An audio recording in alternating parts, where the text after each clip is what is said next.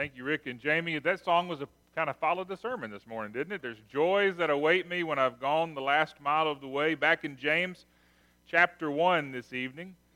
James chapter 1 this morning. I'm going to try not to take too much time tonight because we've got some exciting things to take care of here in just a little bit in business meeting. And I'm just going to say that because the folks at home need to know what they're missing.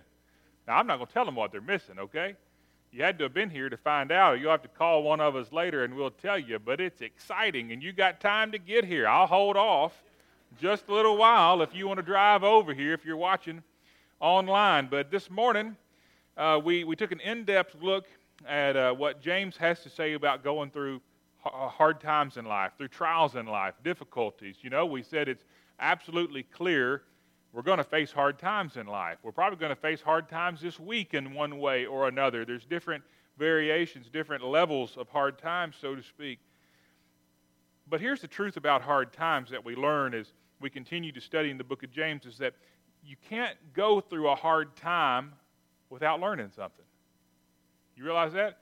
Every time you go through a difficult season in life, you have a bad day, a bad moment, you can't go through that without learning something. Sometimes we don't realize we learned anything.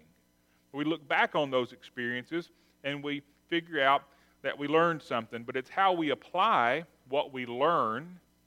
That's the subject of tonight's scripture passage. So begin reading with me in James chapter 1.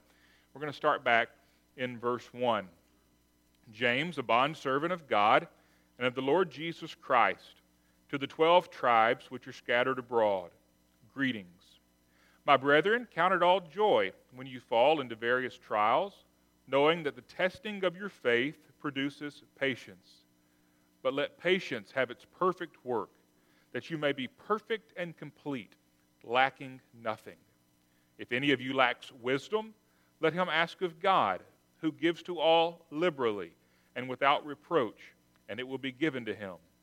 But let him ask in faith, with no doubting, for he who doubts is like a wave of the sea, driven and tossed by the wind.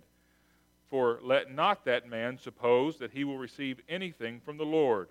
He is a double-minded man, unstable in all his ways. Let's pray together tonight. Father, thank you so much, again, that you give us your word, that you tell us how we can learn from the hard times in life.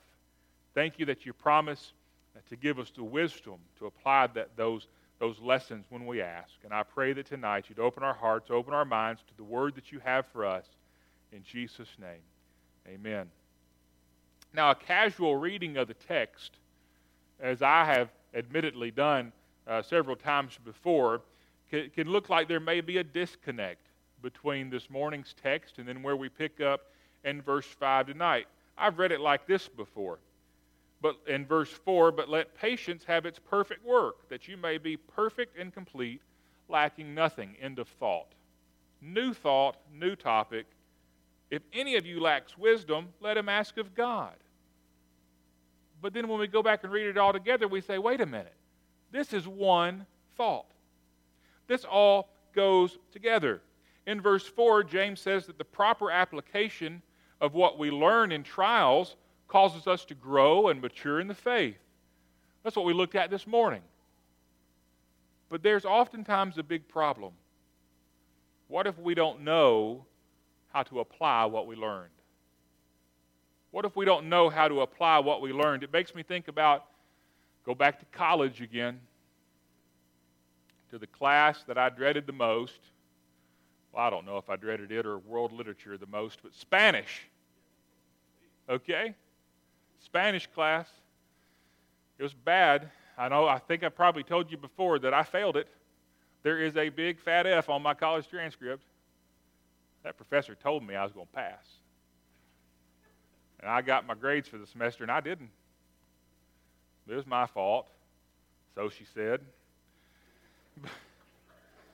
But here's the thing. I passed it the second time I took it. Different professor. But here's the thing. I could sit in class. I could listen to her teach, and she was talking about conjugating verbs or whatever you do to them. I don't remember now, but I could back then. You could come up to me later. I could tell you what she said about how you conjugate the verb and do this and that. but I couldn't apply it.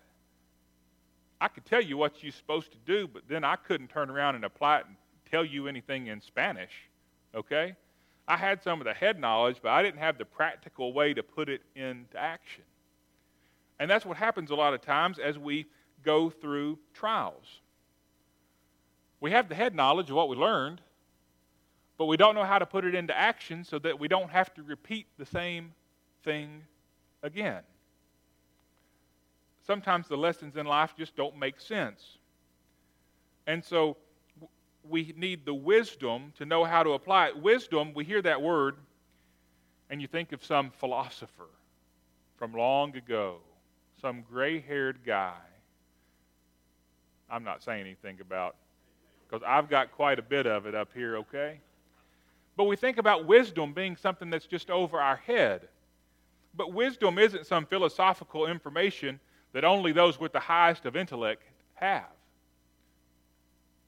As James sees it, wisdom is just simply applying the practical knowledge that we've learned to our life situations.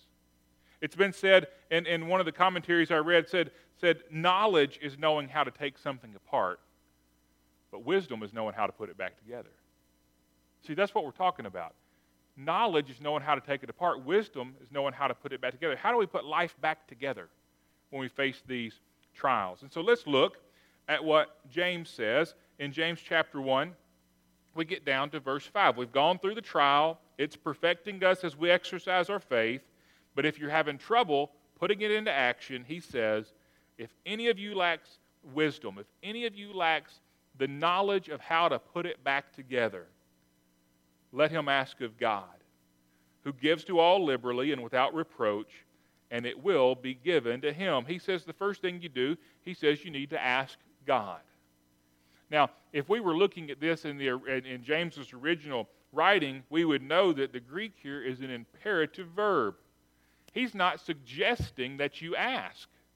James is giving a commandment to his readers and to us that as Christians, if we don't know how to apply the lessons of life, we're commanded to ask God so that we get it right. He says, ask God.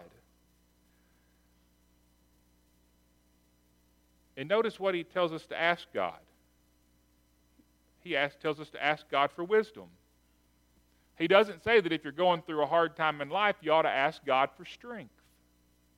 He doesn't say we ought to ask God for a little extra grace. He doesn't say that we need to ask God for a little extra time to deal with something. He says we need to ask God for wisdom. Ask God for wisdom. You know, probably one of the most common things that I was thinking about, what types of things do people go through over and over and over? And probably in our society today, one of the most common problems people face is money problems. And you don't point at anybody, don't anything like that. You think in your mind, and you're thinking about somebody you know, maybe it's you. And it's just constantly, over and over again, money problems come up. And money problems come up again. And it seems like just a few months ago they were having money problems. And now you hear they're having money problems again. And you think, why are they always having money problems? Well, you say they're not applying the lesson they learned last time. You know? One lesson, don't spend money you don't have, and then you don't have money problems, right? You say they didn't learn that last time. Well, they must not be asking God for wisdom about their money.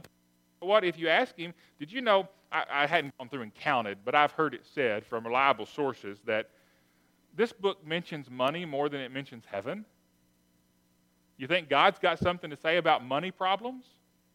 James says, if you lack wisdom on how to apply what you learned when you went through the problem, ask God and he'll tell you. This book will tell you exactly what to do with your money. And it doesn't just have to do with tithing. There's a lot more that this book says about money than just tithing. And so what we often see instead are people applying human solutions to their problems that don't work. And they go through the same problem over and over and over again. James says, ask God for the wisdom on how to apply the knowledge you've learned in your problem instead of repeating it over and over again. So ask God. The next thing we see is that God gives liberally. He gives liberally and without reproach. Look at that word liberally. Now that could have a bad connotation in some circles today, because we get, that word has been perverted, so to speak. Liberal. We're not talking about the Democrats, okay? Somebody might say, well, this says God's a Democrat. No, it's not. God's apolitical. He's not involved in the politics. But it says God gives liberally. That means God gives generously. God gives generously. He won't hold anything back. But I like the next one the best. I like that God gives generously, but I like it a lot more that He gives without reproach. And so I looked at that and thought, you say, what does that mean? It means He gives without reprimand. Now, you may have experienced a child who messed up and did something wrong. And they didn't want to come tell you about what they did because they were afraid they were going to get in trouble. When all along, you would never have reprimanded your child. You may have allowed them to learn from the lesson. You may have told them how to fix it, but if they'd have just come told you about it, the problem would have never gotten as big as it was if they'd have just told you about it in the first place. But they didn't because they were afraid they were going to get in trouble. James is saying here, don't be afraid to ask God. Don't think you're going to get in trouble with God if you ask. Because here's the thing. Now, your kid's back in their bedroom with drink they're not supposed to have. And they spill that drink and it just sits there. They didn't tell you about it. This has not happened at my house. I'm making this one up on the fly. They didn't tell you about that drink getting spilled because they didn't want to get in trouble. And by the time you found it, the carpet's so stained it's never going to come clean. Okay? But guess what? When we spill the Kool-Aid, so to speak, God knows instantly. We're not hiding it from Him in the first place. And so there's no reason not to go to Him about it because He already knows. But He says He's not going to reprimand. There's going to be no reproach. God's not going to look at us and say, why did it take so long for you to come ask me for help? You should have asked me sooner. God's not going to do that. God's not going to look at us and say, oh, you want my help in fixing your problem? You're not worthy of my help. Because guess what? We know we're not worthy of His help, and He does too, but He's still willing to help. He gives generously, and He gives without reproach. He says there at the end of verse 5, it will be given. He gives with certainty. We have to understand that there's no other source for wisdom in dealing with life's problems than God. There's a beautiful passage of Scripture in Job chapter 28. Job chapter 28. I invite you to turn there with me if you'd like to. A beautiful passage of Scripture. And in the preceding chapter, Job has agreed that the wicked suffer. And Job has been suffering, and the fact that the wicked suffer explains nothing in Job's case because Job was righteous. But Job's explaining to his friends here that God's wisdom is completely beyond comprehension. Read with me in Job chapter 28, beginning in verse 12. Job says, where can wisdom be found? And where is the place of understanding? Man does not know its value, nor is it in the land of the living. The deep says, it is not in me, and the sea says, it is not with me. It cannot be purchased for gold, nor can silver be weighed for its price. It cannot be valued in the gold of Ophir, in precious onyx or sapphire. Neither gold nor crystal can equal it, nor can it be exchanged for jewelry of fine gold. No mention shall be made of coral or quartz, for the price of wisdom is above rubies. The topaz of Ethiopia cannot equal it, nor can it be valued in pure gold. From where then does wisdom come? And where is the place of understanding? It is hidden from the eyes of all living, and concealed in the birds of the air. destruction and death say, "We have heard a report about it with our ears." God understands its way, and He knows its place. Did you hear that? Where's wisdom? God knows where it's at. Nothing else, no other creature, no other being knows where wisdom is. God knows where it's at. It doesn't come from natural knowledge. And I love this. John MacArthur reminds us in one of his commentaries on this text from Job, what God does not reveal, we cannot know. What God does not reveal, we cannot know. And I'm just going to go ahead and tell you, despite what some of the televangelists say, God's not going to reveal something directly to you unless it's already written down here. This is the entire revelation of God in printed form.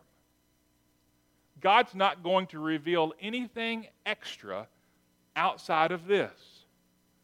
So as we seek wisdom to apply the knowledge from our trials, we're only going to get the wisdom if we read what He says.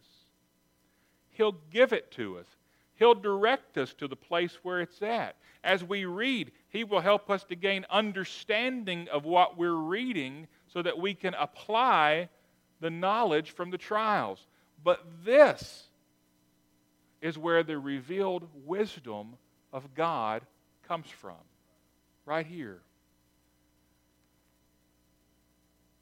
James describes this kind of wisdom from God over in chapter 3 of James. In verse 17, he says, "But the wisdom that is from above is first pure, then peaceable, gentle, willing to yield, full of mercy and good fruits, without partiality and without hypocrisy." Well, that's beautiful wisdom. That's the kind of wisdom that I want to gain. But there's only one condition placed there in James chapter 1 on this wisdom. There's one condition placed on how we gain this wisdom. He says, you want this wisdom, ask for it, but ask in faith. You want God to grant you understanding, ask in faith. In verse 6, he says, "But let him ask in faith with no doubting, for he who doubts is like a wave of the sea, driven and tossed by the wind. For let not that man suppose he will receive anything from the Lord. He's a double-minded man, unstable in all his ways." William Barclay pictures this man as having an internal civil war with two souls. That's what, when he says he's double-minded, James is saying the man's got two souls. One soul that trusts God and believes God, and one soul that's looking for man's way to solve the problem.